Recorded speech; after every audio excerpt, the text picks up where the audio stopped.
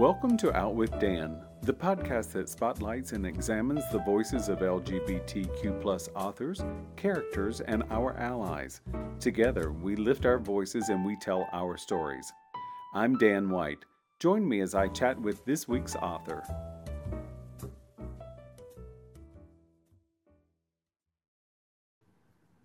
Hello, and welcome back to Out with Dan. Today, I get to talk to actor, performer, artist, and now author Rinny Perkins about Not Everyone is Going to Like You.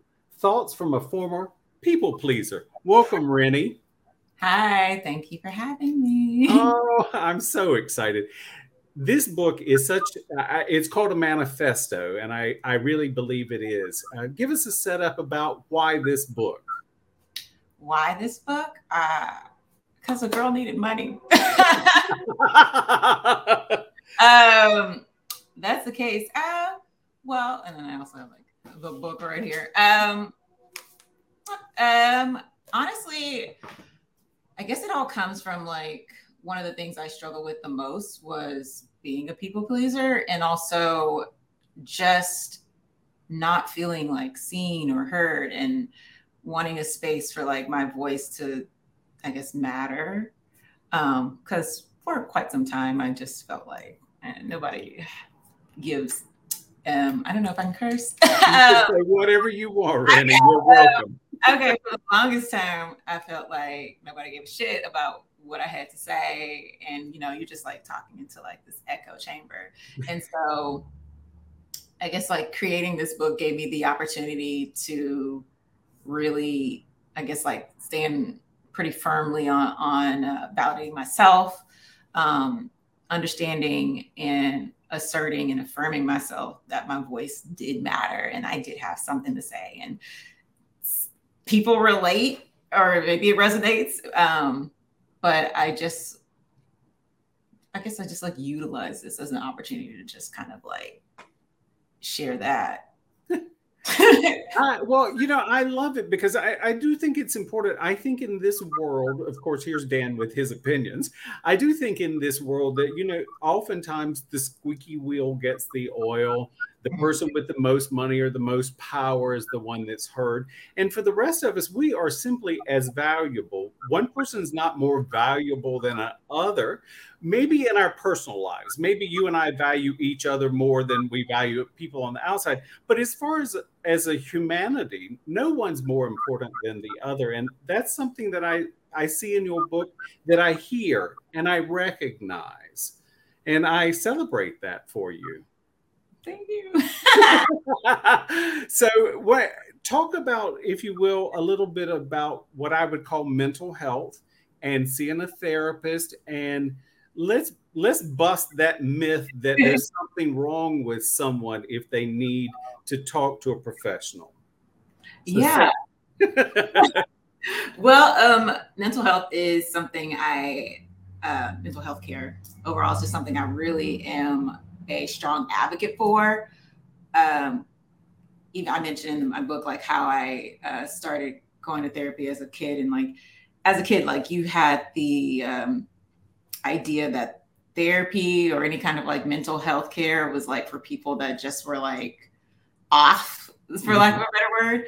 And that there was like no space for, I guess, like what you consider yourself to be like, you know, it's neurotypical, but like a normal person. And as I, you know, got older and I recognized I'm neurodiverse, you know, ADHD, clinical depression, anxiety, I started to like recognize like that there's no shame in being somebody who is neurodiverse. There's no shame in advocating for your own mental health. There's no shame in getting help, no matter what that help looks like, no matter if it's just going to therapy, no matter if it's seeing a psychiatrist and actually starting medication. Like that's also another, I guess, like journey as well, because like a lot of times people are okay with therapy if they're okay with therapy. But when it comes to the psychiatrist part, when it comes to actually starting mental health care plans that incorporate medication, like there's also a separate stigma, then a whole nother battle, because like even though people are okay, the people that are okay with therapy, like once you start talking about, oh, I have to take antidepressants, or I have to take maybe a anti-anxiety medication, or a medication for attention it's not hyper deficit. It's ADHD. Yeah. I'm like trying to like rattle it off. Like I know all these.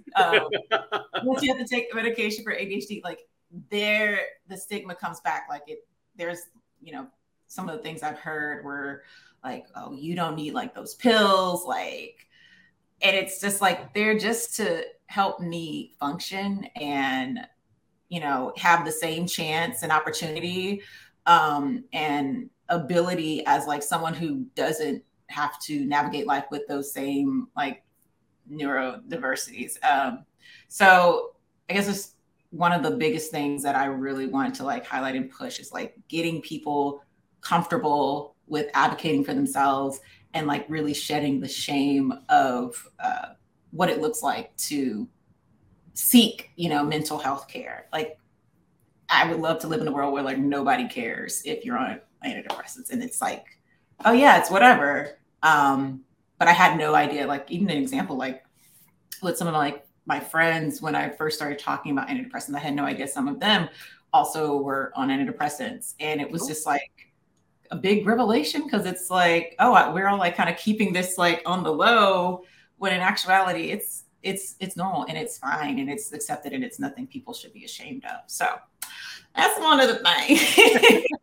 Well, I love that. And that's one of the things that you do in your book so eloquently and so lovingly, is that you basically say, this is my journey and this is what I'm dealing with. And let's take it out of the closet. Let's take it off the back burner and put it on the front burner. And let's show that life happens to each of us differently. Yeah. You know, I think a lot of times in conversations I've heard people say, oh, well, you know, she's medicated, he's medicated, or whatever. But you know what? Sometimes it's what's needed, because we all have a chemical balance and sometimes it's off balance. I know that depression is something I have to be careful about. If you know me, I talk a lot. I'm very open and happy, but depression happens to everyone and we have to be careful, you know, and some people, careful isn't just enough. Sometimes they need something else. So I celebrate that with you. And it's also one of the things that I see in your book, that Rinny is about handling Rinny's business. And I think I think that's important. So I want to mention a couple of things in your book. So I love the term left on red. So what is left on red? Okay, so I'm a big advocate for read receipts. Ever since I got an iPhone, I have my read receipts on. I never take them off. I know that is kind of controversial. I don't know why. I love the fact that like I have the ability to like let someone know that I read it and I am choosing not to respond intentionally. But also, if I read it and I don't respond, sometimes it can be an ADHD thing, and I just 2 hours later, maybe days later, like, oh, I got to respond back to them. But yeah, like I just like the idea of letting people know like where I stand. Some people might say that's like passive aggressive. I don't believe so. You know, it's passive aggressive having your read receipts off and then not know whether you read it or not. Like that's passive aggressive. And by leave on red, you're showing someone that I'm here. I saw it. I saw it. I also think that, you know, in this day and age of immediacy, I struggle with, because I grew up as a people pleaser and I haven't quite shed it. I'm working on it, but I haven't shed it. So I'll get a text or an email from a work client and I become obsessed mentally with, how long do I have to wait till I respond? And I am an independent contractor. So it turns out that you don't own me 24/7. And none of my clients think they do. But here, I began to think I have a responsibility, and my responsibility is to me first. Would you agree? 100%.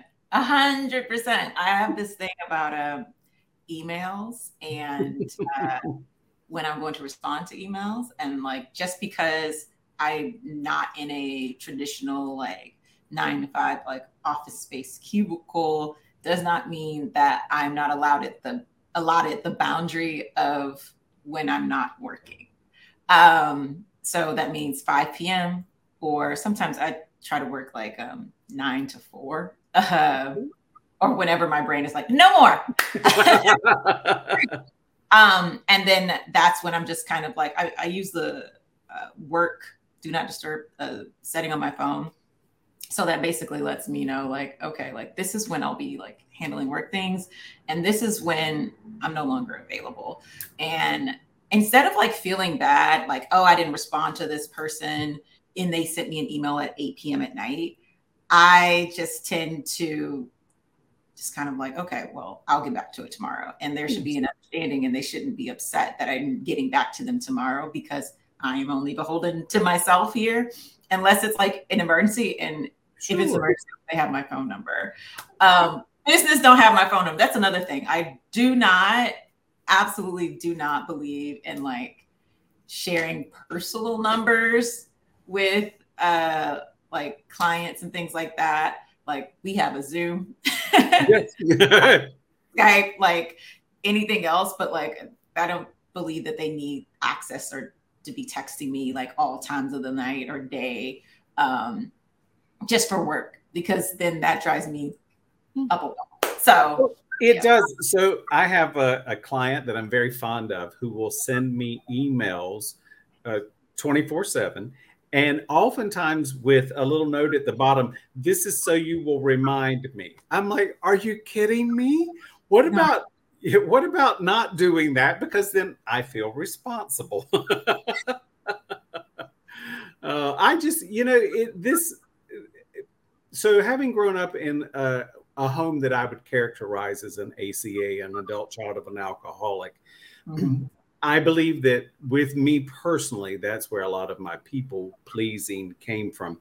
Is that an experience with you, or is it something different than that in the people pleasing?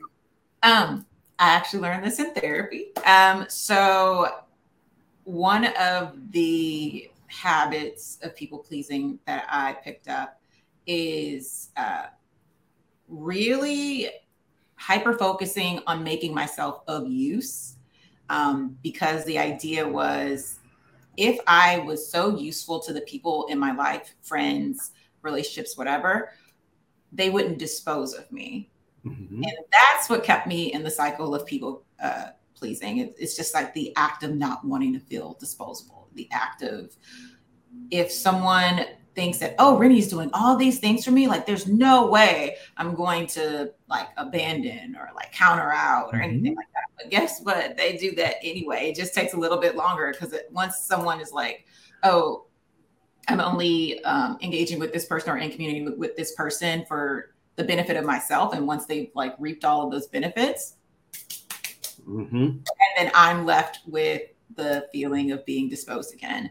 And so that was a little bit what I went through, I think, like coming up, just like feelings of like abandonment and things like that. And really wanting to hyper focus on having like this like picture perfect life that you would see on like television, like nuclear families. I grew up with my grandmother.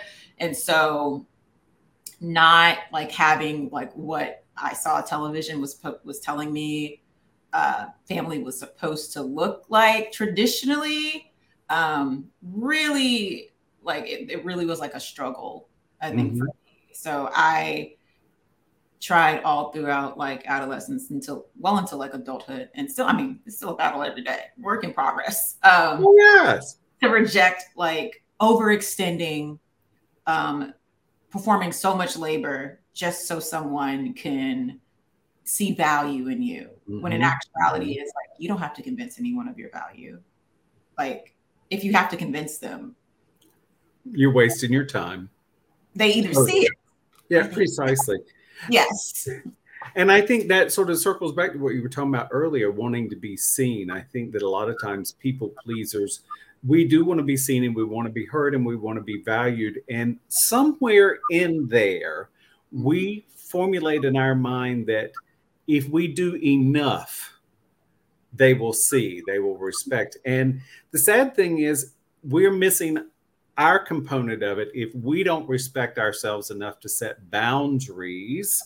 And until we learn to respect ourselves and to see ourselves and to value ourselves, but setting the boundaries becomes the delicious part of the conversation when we get to that. I just love it.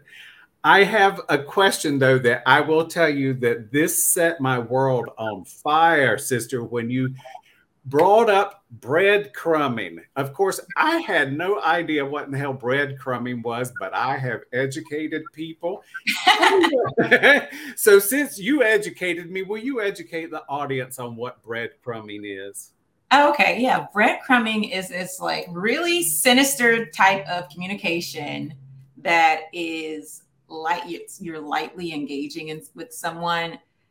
You're not truly having, you don't truly have like the intentions of like pursuing them seriously, but you engage with them just enough so that you can keep your options open. So like there's a chance you could come back at your convenience. Folks that like breadcrumb, they do things like maybe sending text messages, like, you know, saying hi, but then like ghosting after you respond back. They make loose plans.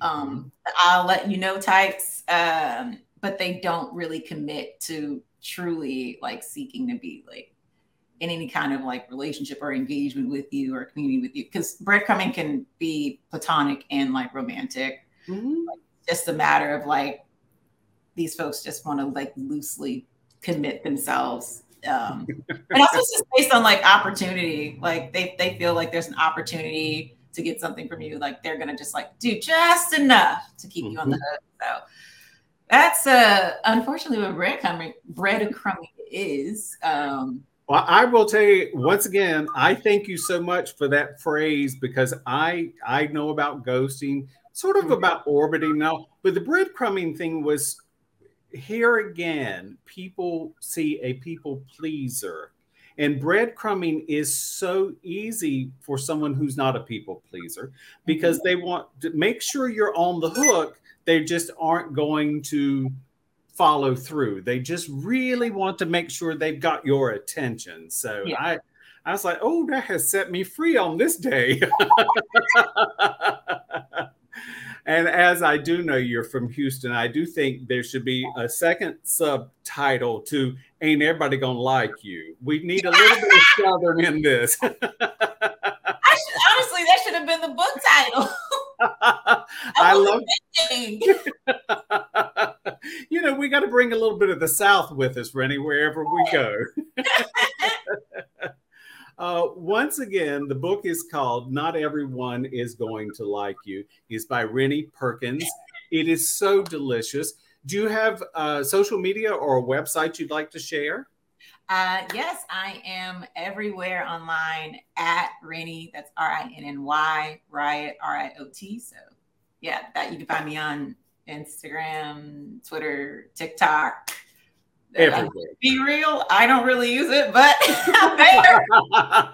Well, you know, and so this book is wonderful in so many ways, especially in the message we were talking about, but it also showcases your art, which is something we really didn't get a chance to talk about too much. So I encourage everyone to go to Rinny Riot, RINNYRIOT, and you will find Rinny's artwork as well as her book. This is true. Lovely. Thank you so much for joining me, Rinny. Hang on for me just a second. All right. Thank you for joining me for this week's episode of Out with Dan. You can find more information about this podcast and its host at outwithdan.com, on Twitter at outwithdan, and on Instagram and Facebook at GoOutWithDan. This podcast is hosted by Authors on the Air Global Radio Network, and the theme music is provided by bensound.com. Join us again soon for the next episode of Out with Dan.